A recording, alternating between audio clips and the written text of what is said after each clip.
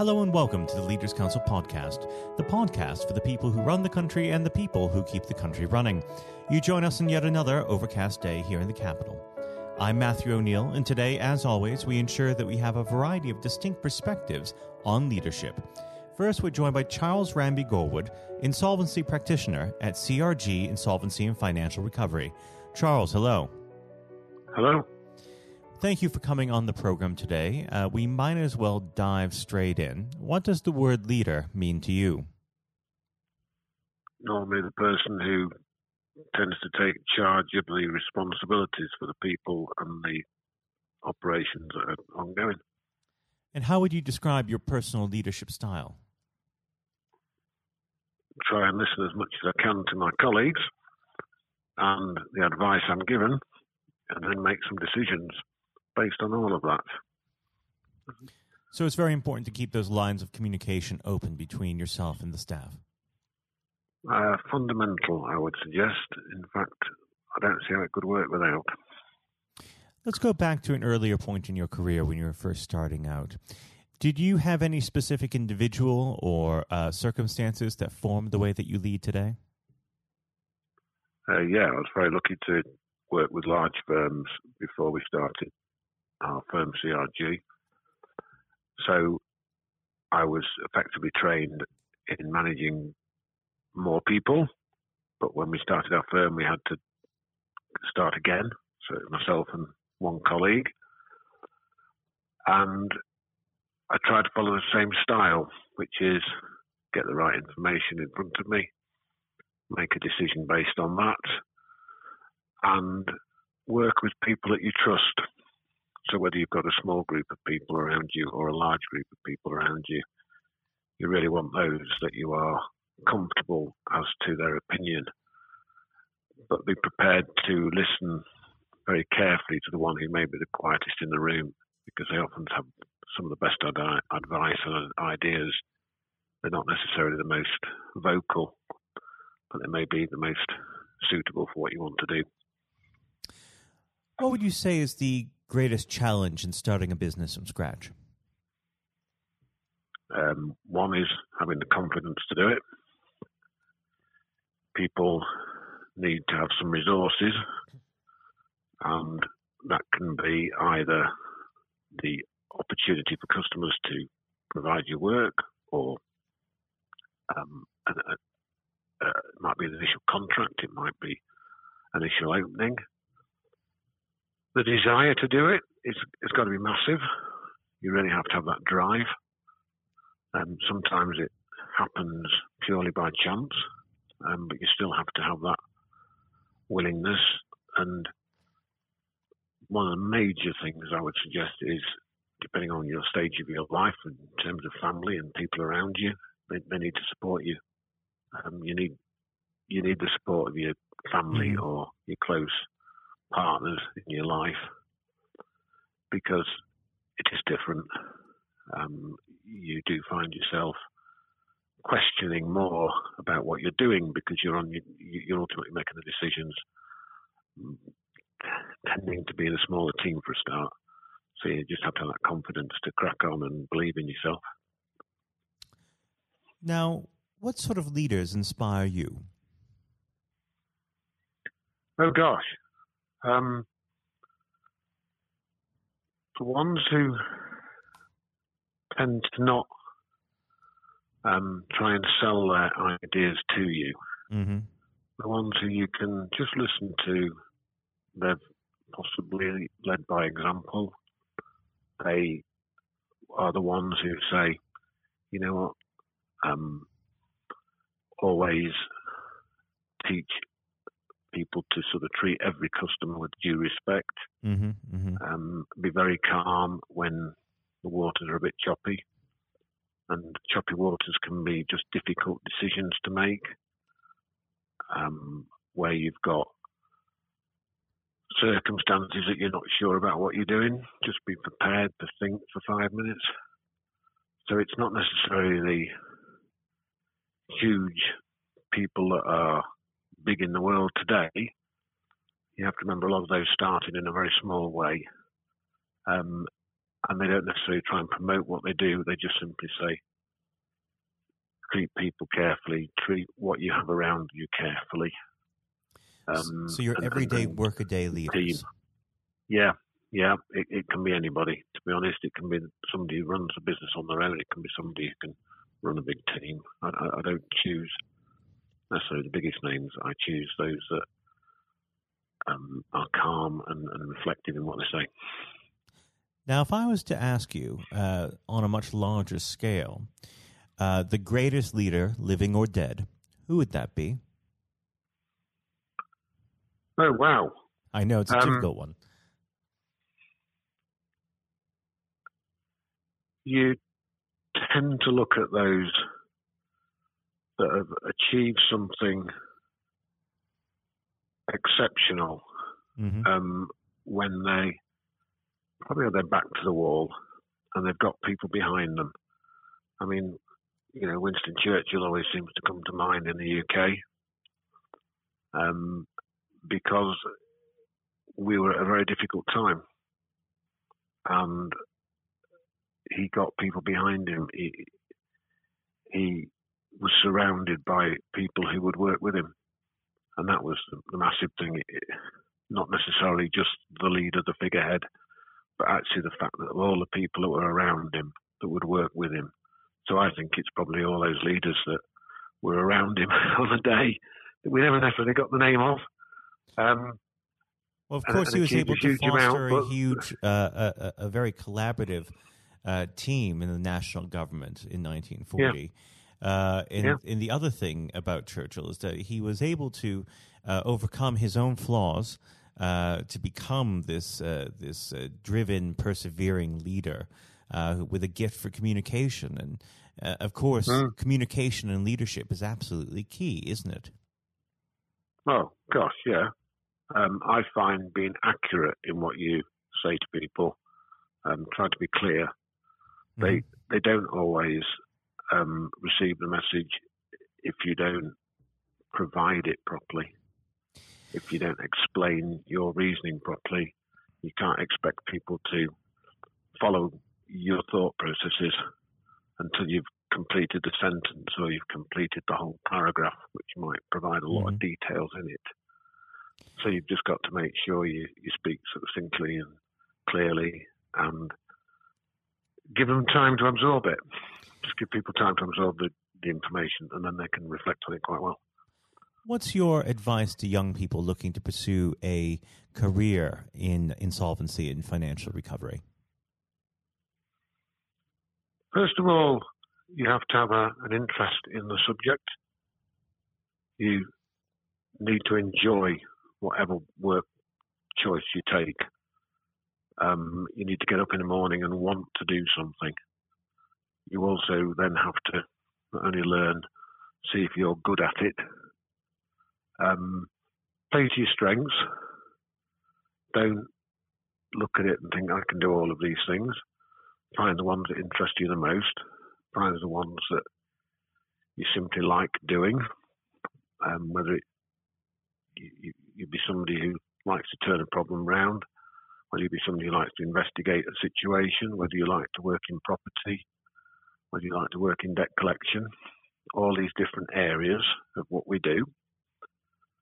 But I would say primarily try it, see if you like it, and if you enjoy the work, then just study it quite carefully and just keep reading it, understanding it, and then still see if you like it. And if you really like it, just crack on with it, and just get as good as you can in your own sort of sphere of enjoyment, and then get up in the morning and just want to go to work and buzz. Now, unfortunately, our time together is very quickly drawing to its close. But before I let you go, what does the next 12 months have in store for CRG? Oh, wow. So we are developing more paperless techniques so that our long-term record storage is completely digital. And that opens up the opportunity for anybody who joins us can work more and more remotely in terms of further distance away from the office. They can enjoy the use of more IT programs that are being developed by our software developers. And hopefully, I would say over the next 12 months, we'll have installed the latest program version of something we use every day of the year. And it'll be on our iPhones, it'll be on our laptops more and more. We'll be less and less office-based. And we won't be the only firm that are doing it. So even a small firm like our own can do this as much as a large firm, and it gives you the same opportunity costs, if you like, the same operating costs as anybody else. Well, Charles, it's been an absolute pleasure discussing leadership with you, and I very much hope you come back on the program in the near future and tell us how things are going at CRG. Charles, thank you. Thank you. That was Charles Ranby-Gorwood, insolvency practitioner at CRG Insolvency and Financial Recovery. And now, if you haven't heard it before, it's Jonathan White's exclusive interview with Sir Geoff Hurst. We're now joined, though, by former England footballer and still the only man to score a hat-trick in a World Cup final, Sir Geoff Hurst. Thank you very much for coming on today. You're welcome. You're welcome. Good afternoon. And perhaps I should start and get it over and done with. I know you must be bored with it, and you've probably been asked 1,000 times. But when you got out for a duck playing for Essex, Geoff, what was going through your head at the time? Well, of course, that's not one of the most asked questions I get. Oh, there are one or two people who are very familiar who do Google me, who realise that I did score nothing for Essex. My only game for Essex first team when we played against Lancashire in Liverpool, a place called Egbert in Liverpool, many, many years ago, 1962, I think that was. So I didn't, I didn't really feel it at the time. It was lucky to be playing, I guess. There were one or two injuries. But the problem that I had was really messing about between the two sports. That was very detrimental to me over that period of time, being stuck between the two sports. And I think for those that don't know, there's another world that might exist where Sir Geoff Hurst was a first-class cricketer and not perhaps a footballer. But whether it's business or cricket or football, obviously the importance of leadership, it can't be understated, no matter what form that comes in. When you were at West Ham, Geoff, and when Ron Greenwood first came along, he made obviously some pretty radical changes. Was this a man that genuinely inspired confidence the first time you'd meet him? Absolutely. I mean, he was simply a fantastic coach or teacher, if you like, of football. And they quite always mention when we talk about Ron Greenwood, Harry Redknapp, who was played under him and has been very successful as a player and a manager over many, many, many years. He's come across many coaches, of course, and managers during his time over years, I guess. He would still say that Ron Greenwood is the best coach he'd worked with. So you're very fortunate. I think you think you're lucky when you come across, if you have a great teacher at school and a great coach as we had in Ron Greenwood, and of course a great manager in Sir Alf Ramsey. So to come across people like that, of that calibre, can have a huge influence on your career, of course, and then your life. And that's quite purely the case. Absolutely. And in those early days at West Ham, with a manager like Ron there, it's also important to have confidence with your other players, and of course they become your friends. Who did you look to at the time when to inspire confidence in yourself? Was it Peters? I think probably, I was very fortunate to play with the calibre of the players I did. Again, extremely fortunate to play with the captain of England and West Ham, and Martin Peters, who was a fantastic player. And as far as Martin's concerned, I think sometimes he didn't quite get the recognition he deserved. What a wonderful player he was. In terms of inspiring confidence, I always probably say that the biggest influence for me, I guess, would be the captain, Bob Moore. Although he was only about 8 months older than me, he graduated through the system probably 3 or 4 years earlier. He played for England in 62, 4 years before the final when I played. And so he was more, looked upon him more as a senior player, if you like, not as a guy with the same age group as me. And I looked at how he trained, how he acted, how he behaved, and how he played. And so he would say, I would also say he was a big influence on me. One thing I would say about leadership, what I do understand clearly in all walks of life, leadership is at the top, is absolutely vital for a business, a football team, in any walk of life to be successful. And it's quite evident. I was in the motor trade for a long time as well, selling car warranties to car dealerships. And you could almost tell when you walked into the business, many of the car dealerships, you could almost tell from the moment you walked in by initial reaction, people came and welcomed you, that the business was well run or conversely not well run at all. And so I understand the value and quality of leadership. And that's why I'm very fortunate to be involved in my career in those early days with two great leaders in Ron Greenwood and Alf Ramsey. Absolutely. And since you've already brought him up, Jeff, I think it'd be remiss not to go a little bit further with that. But obviously, after at West Ham, your playing came to the attention of Sir Alf Ramsey. Now, there's a man I'm sure when you walked into a room, you knew who was in charge. When it came to managing that England team, what was his style like, Jeff? Well, the first thing I say about Alf Ramsey, he's probably over my life the most powerful influence who had on me as a person. Naturally, it happens to an extent because he's got your whole career in his hand. Whether he picks you for England or he doesn't pick you, it can have a great impact on your career and, of course, your life. But in that era I was involved for 6 or 7 years, it was quite clear who was the boss. He was quite very, very strict.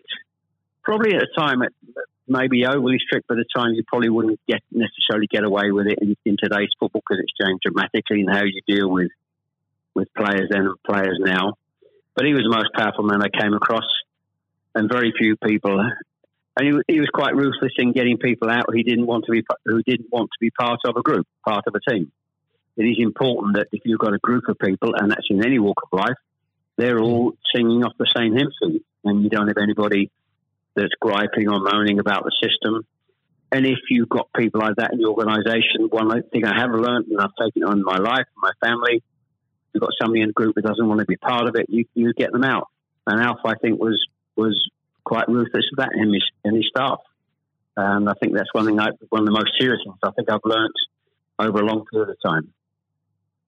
And is there, do you think, a specific moment, I'm sure there's probably dozens, but is there a specific moment, Jeff, you could perhaps pick right now that did show those qualities in Sir Alf so sharply? Yes, I think for me, certainly, I think there are instances of players who you thought would be in the team or certainly in the squad, and surprising they were not. There was no necessary reason for it, but looking back, I do think perhaps they were people that Alf didn't think wanted to be part of a group. So that's for me. In terms of my personal view, I think that it looked prior to the World Cup that I was going to be playing in it. Only a few games before I was playing, and I played with Jimmy Greaves in a game against Yugoslavia only a couple of months before the final. And it looked at that stage as if I was going to be playing in the team.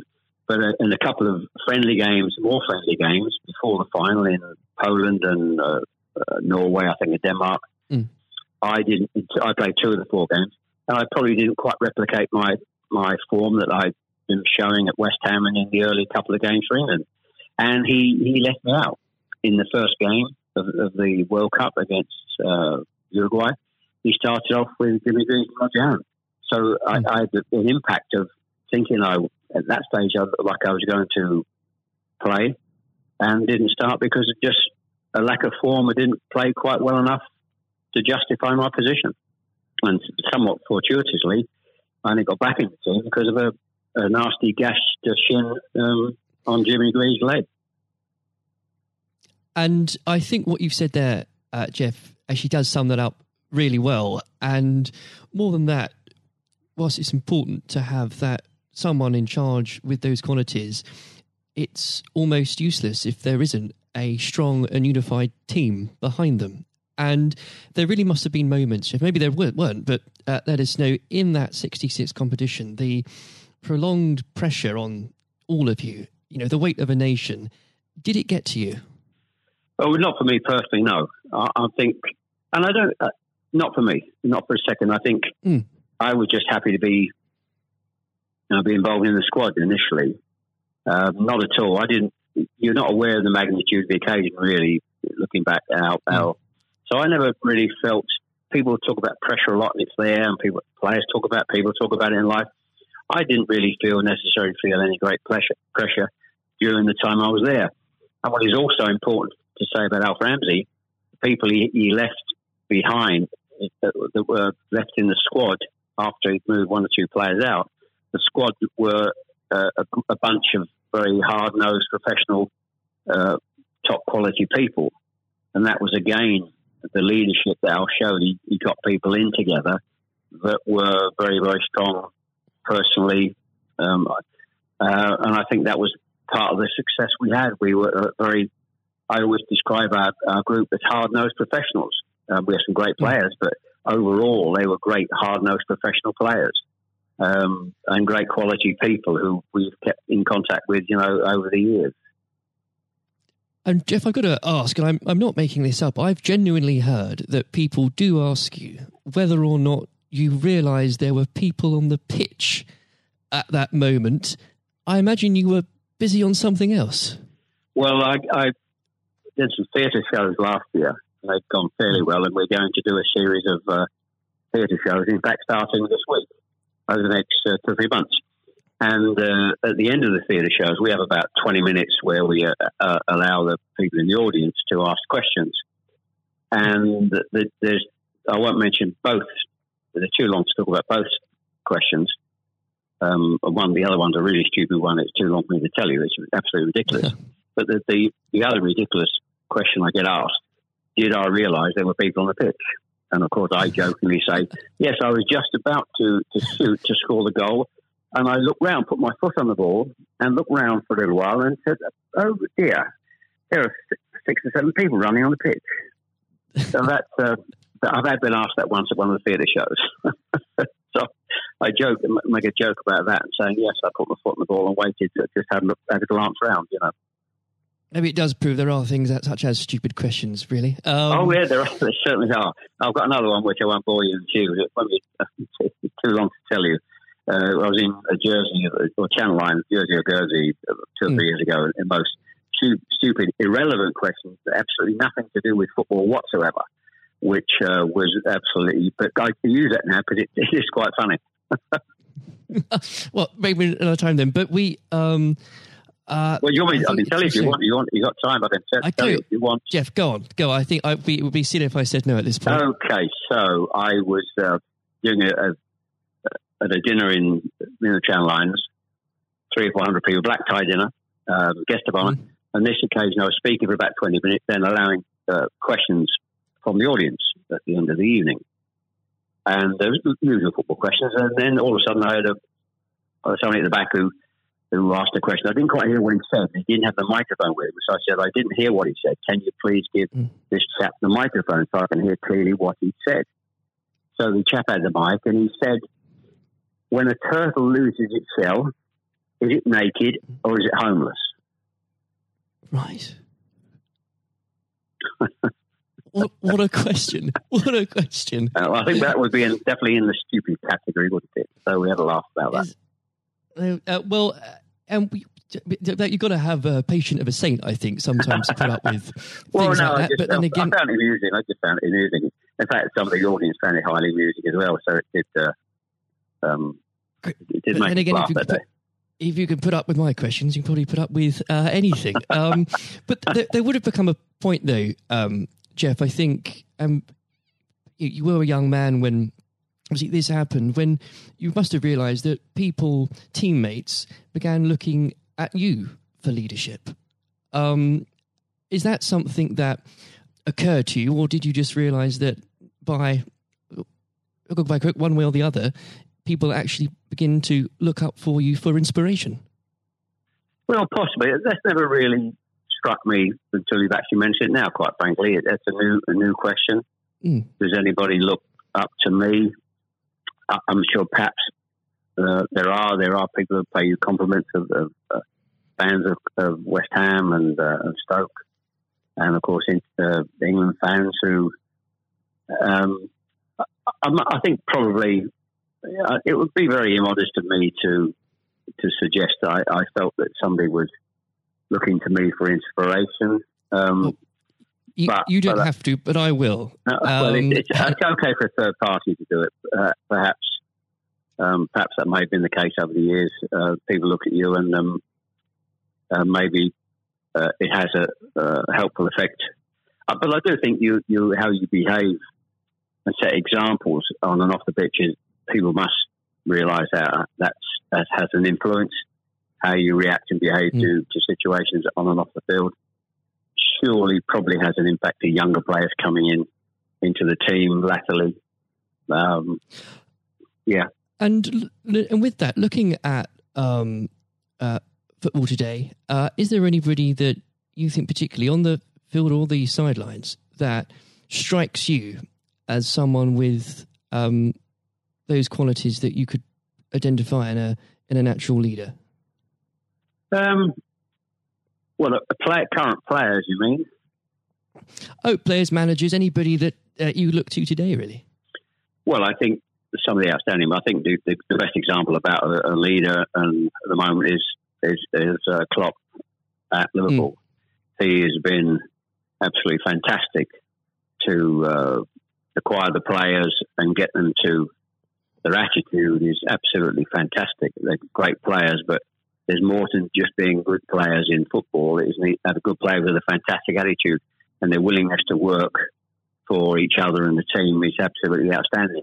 Hence these unbelievable results. There are, and the great players not always succeed as individuals, or probably even certainly as a team if you haven't got the right attitude alongside it. And they're probably, and that comes through the leadership. That's not just luck. That's absolute leadership. He'd be the best example, of course, in football terms today. Easily. And of course, going back not that long ago, Alex Ferguson, who's just absolutely, you've got to take him as the first example, because Klopp's only done this over a period of time, a short period of time. But if you look at the 26, 27 years that Alex Ferguson did with Manchester United, and subsequently since he's gone, how they are not doing so well. He's the best example of management we've probably ever seen, and I don't think anybody will see the like of that kind of leadership again. It's absolutely astonishing.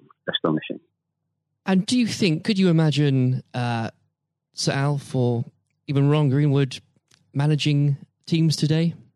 Yes, I think so. I think yes, no question at all. I think Ron Greenwood. Yeah, well, the answer, straightforward answer is yes. Good answer. The straightforward answer is yes. I can elaborate as much as you want, but the straight answer is absolutely categorically yes. And with and I know if we could talk about this probably for the next hour or so, but I'm conscious of the time. Looking back through your playing career, perhaps especially your time for England, who was it that struck you more than anyone else on the pitch that displayed qualities of not just leadership but companionship and level-headedness that you think that have stuck with you all these years later? Well, I think I was very fortunate, and I wouldn't pick any one player out. I think looking at that, so many, and that's why we were successful, because we had so many showing all those qualities that you just mentioned throughout the team. I think that was outstanding, and it's an opportunity to talk about all of them in that breath. And there was nobody. And going back from an earlier question for me, all hard-nosed professionals, good teammates, good socially. And that's why we kept in touch with each other on our golf days every year, up until about 5 years ago, of course, with the sadly dwindling numbers. We still got on, our wives got on all together all those years later. It didn't just finish after 66. That reunion, that camaraderie, that team spirit, getting on with each other lasted for a long time. And I wouldn't, when you put those questions and how you categorize those, I would pick every one of the 11 players who you put in that category that were like that. There was nobody else. They were all outstanding. And I think that was a big part. I can't stress how big a part that was. And I've said that many times, for the success of the team. We have some great players. We have some great players, of course. But without the attitude alongside that, going back to an earlier question, we wouldn't have been as ultimately as successful. Exactly. Without that, the whole will never be greater than the sum of its parts. But with it, yes, the word is team. The word is team. Absolutely. And I always use the word team when I talk. Sometimes together, everyone achieves more, and that's the same in any walk of life. That's fundamental. And lastly, Jeff, looking if you were to give advice, and whether this is in sport or business or indeed any other walk of life, what would you identify, if you can, as the key tenet that you can't go without in terms of leading a team, no matter what that team is? Single-mindedness, dedication to the job, thinking about that role, that job in leadership all the time. It's a huge part of your life. I don't think you can switch off when you're in business at the top level or sport at the top level. You may, have a couple of weeks holiday, but I'm even sure if these top managers and leaders in all walks of life are away on holiday on a beach somewhere warm, I'm sure they will not switch off for 2 weeks and completely not think about their role as the boss of an organisation. And I think you're completely focused. You're always thinking about things, thinking about improvements, and it's just dedication and tuning your life to being successful. Excellent. Well, Jeff, on that point, thank you very much for joining us today. You're welcome. Very good nice to have a talk about this and just go over the past and just refresh my own memory about the quality of the players I grew up with. Excellent. Another time, it would be great to talk again. Thank you, Jonathan. Thank you. This has been the Leaders Council podcast. Thank you for celebrating excellence in leadership with us. I have been your host, Matthew O'Neill. Until next time, goodbye. Thank you for listening to our podcast. The views expressed within the podcast do not reflect the views of the Leaders Council of Great Britain and Northern Ireland, its parent company or subsidiaries, members of staff, other guests, or any other person therein associated.